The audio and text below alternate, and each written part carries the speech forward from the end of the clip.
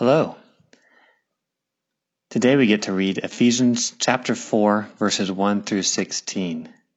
In this passage, it's a great look at how we as individuals are able to live a Christian life really only through unity.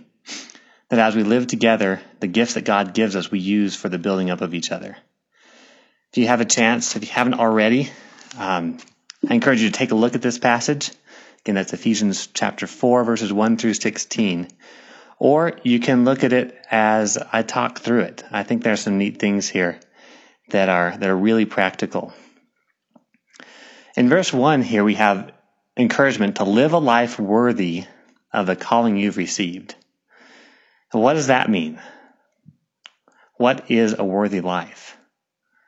So a worthy life is described again in chapters 2 through 6. So 2 through 6 gives us what life we're supposed to be living.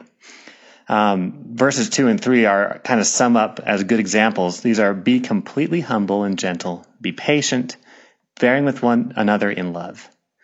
Verse 3 says, make every effort to keep the unity of the Spirit through the bond of peace. As we look at these, the result of us living this way is a unity of us as a community. Moving on to the next group of verses is 7 through 13. And 7 through 13 really answers the question of how do we live this life. So first we're encouraged to live a life worthy. Then it describes what that life is. And in this next section, it talks about how to live that life. So in verses 7 through 13, it describes this, how to live this life. It says that Jesus gives his people gifts to be used to build up the body of Christ. In particular, verses 11 and 12 talk about that. When we live this way, we know and live in truth. Because the mature body of Christ is being built up in love. So here's how, this is the Christian life. And so the Christian life is meant to be lived together. And we are given gifts for the sake of the people around us.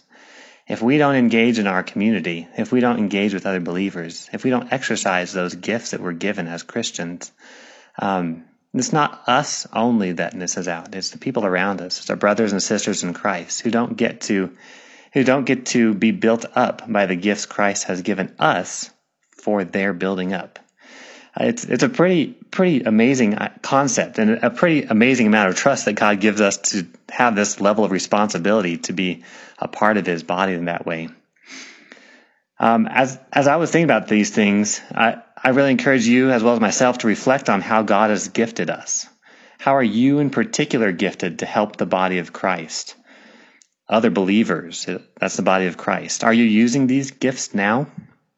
Do you know what they are? How can you use them more? I encourage you to think and pray about this. If you don't know your gifts, ask God to help you understand what that might be, or maybe grab another believer and talk through what areas you might be gifted in to serve the body of Christ and how you can start using those to build up the body of Christ. Another place that jumped out at me was, what areas of my life do I need to grow in more humility, gentleness, bearing with others in love? It can be really difficult to be patient and gentle and to bear with people when they just get on your nerves or you don't get along with them, don't like them. But we're encouraged to live a life worthy of our calling as callings to be Christians and followers of Christ. And to do that, we can't give in to the temptation to not be patient with our brothers and sisters. So what areas of our life do we need to grow more in humility to bring about unity with our relationships? Thanks for listening. Let me pray for us as we rest in this idea. Father, thank you so much that you give us gifts and you allow us to be a part of building up the body of Christ. Thank you for these gifts. Help us to use them more fully. I pray that you would help to build up the body of Christ through us into maturity, and that we would live lives worthy of our calling. Amen.